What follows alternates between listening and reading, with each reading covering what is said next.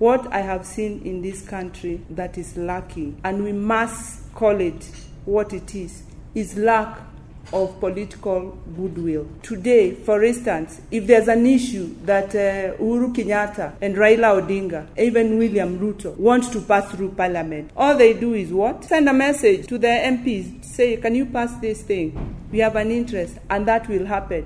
Ni sauti yake Njeri Rogene akitoa sababu za kutopitishwa kwa mswada wa thuluthi mbili ambao umeonekana kuwa mwiba kwa serikali ya Rais Uhuru Kenyatta. Mjadala kuhusu uwakilishi wa wanawake katika uongozi wa nchi umeshuhudiwa sana katika siku za hivi karibuni. Jaji mkuu David Maraga kwa mujibu wa sheria alimwandikia Rais Uhuru Kenyatta barua kumtaka kuvunja bunge kwa kukosa kupasisha mswada wa thuluthi mbili wa jinsia. Kurunzi ya Pamoja FM hii leo inazungumza na wadadisi wa masuala ya kisiasa kutaka kujua ni kwa nini wanawake nchini Kenya hawapati nafasi sawa za uongozi sawa na wanaume. Yeah, my name is Simeha. I'm a teacher of governance and public administration, and yes, I've been a member of the team of experts for BBI, particularly the chair and co-convener of the policy. What type of education system do we have in this country? What kind of Kenyans does it give us? Our unanimous verdict is we do not have an indigenous Kenyan education system. The people you see, the people who refuse to pass these bills, the people who treat each other badly,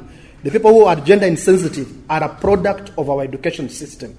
An education system that is geared towards serving the market. So it says it's preparing people for the market, but it's not educating for character. Franklin Mukhwanja kutoka Center for Multi-Party Democracy ana wazo lingine. Can you imagine your wife trying to penetrate the Uhuru Park crowd to reach the podium where Baba, Ruto, Uhuru, and the other big boys are, so that she can make a statement and be known and introduce her to the electorate? Picture that. But in political rallies, it's a mere monologue that you barely get anything other than insults. And this is where women are not going to try. Mimi ni Henrik Sobuchinjo.